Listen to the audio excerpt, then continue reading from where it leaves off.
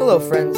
Welcome to the Truth to You Daily Podcast with Brother Scott. We are thrilled that you have taken time out of your day to explore with us God's timeless truth. Regardless of who we are, we all need the light of God's Word to illuminate our path for this day. And now, here is our youth pastor, Brother Scott.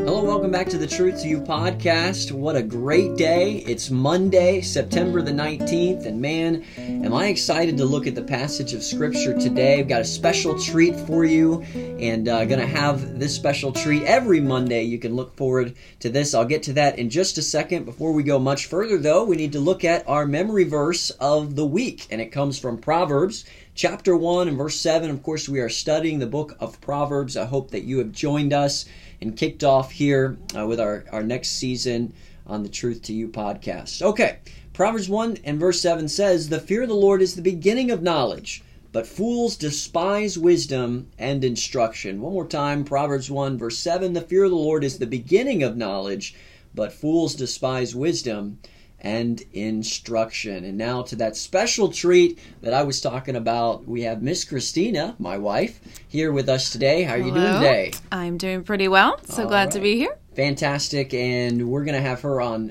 every Monday and just talk about the Bible together. And I'm going to pick her brain a little bit, and she'll contribute toward our passage of study.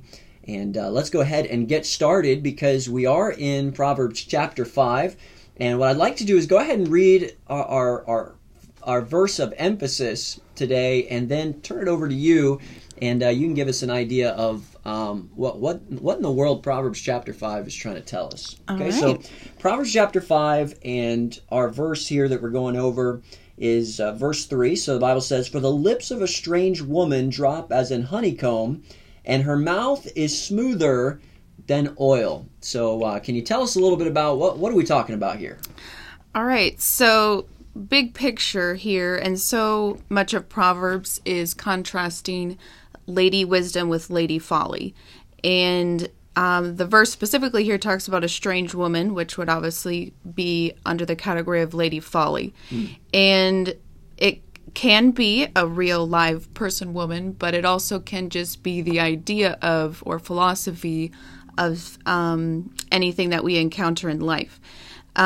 So here it says, "The lips of a strange woman drop as in honeycomb," which that's something that's very pleasant. It, looks good and maybe sounds good. And this strange woman is not pointing us towards God, but it is actually anti-God. Even though it may sound good, it may look good, whether that's an actual person or the philosophy of Lady Folly, it is somebody who's actually taking us away from God, not towards God. Yeah, and that's great. Let's go ahead and what you said was awesome. Let's go ahead and unpack that a little bit more, just sort of principle by principle here, because we have the foundation of who this person is, the strange woman. But the Bible says here that her lips drop as in honeycomb. So let's take a second to just kind of talk about that idea of looks good.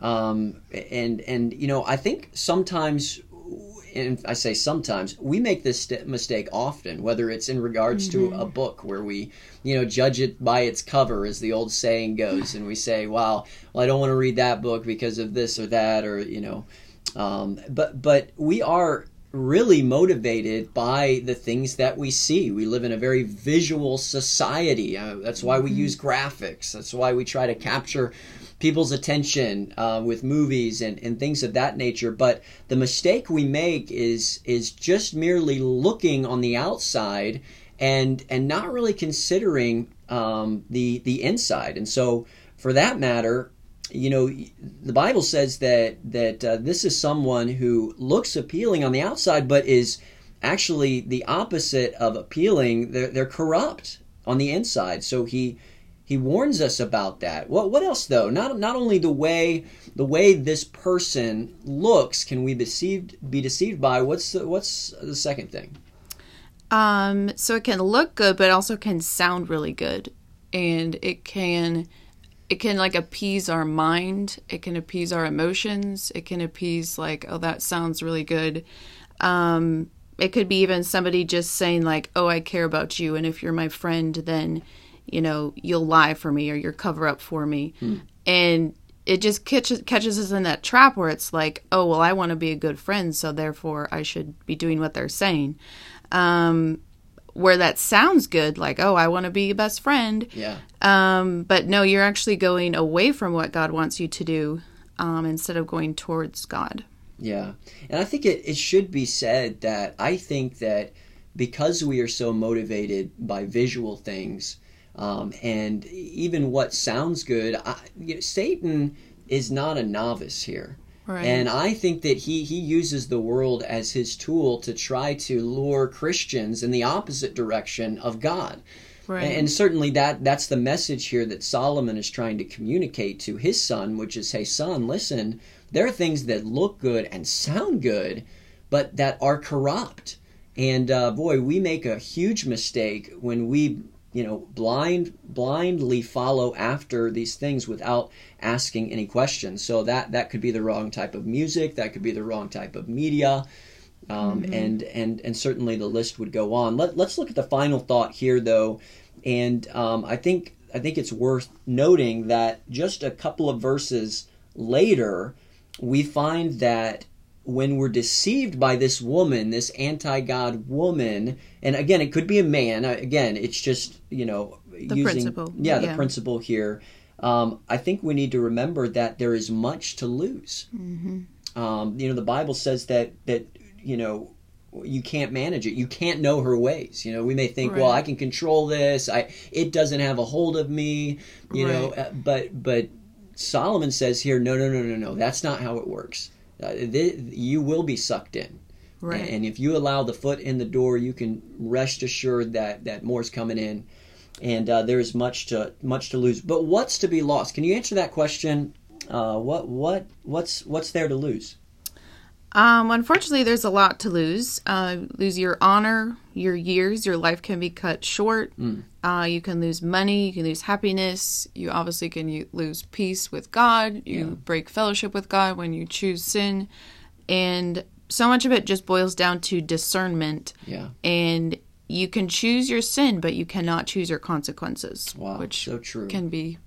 They can be huge. Yeah. It can be life-altering consequences. Right. And all of these things that you just mentioned are actually mentioned in the text if you read further on. And you look at verse 9, lest thou give thine honor unto others and thy years unto the cruel. So this isn't what we're saying. This is what the Bible is telling us. And this is from someone who had been there and done that in Solomon and trying to communicate to his son. So we have to make sure that we don't make the mistake as teenage guys, teenage girls, of aligning ourselves with people and ideas and philosophies and entertainment that at its core may look good, sound good, but is anti-God. Right.